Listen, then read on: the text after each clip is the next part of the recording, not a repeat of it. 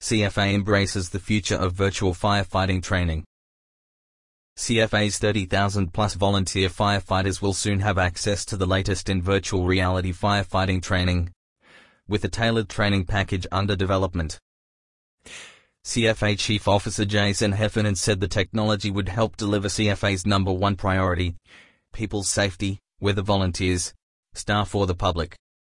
Accurate risk perception is the key to staying safe while fighting fires. It's at the core of all firefighting, he said. For the past 20 years, CFA has been at the forefront of computer-based learning for operational skills and improving people's natural ability to perceive risks in the field. But we're always looking for more innovative ways to help our volunteers. That's why we're developing virtual reality firefighting training. The initial concept came from our volunteers themselves, a way to give volunteers a real-life ability to assess their skills, without exposing them to danger. Flame Trainer and Flame Extinguisher are unique training systems developed specifically for firefighters by Geelong-based tech company Flame Systems alongside Deakin University researchers. Flame Systems Chief Technology Officer and CFA volunteer James Mullins said Flame Trainer worked in a very similar way to a flight simulator for pilot training, but is designed specifically for firefighters. Chief Officer Jason Heffernan testing the new training equipment.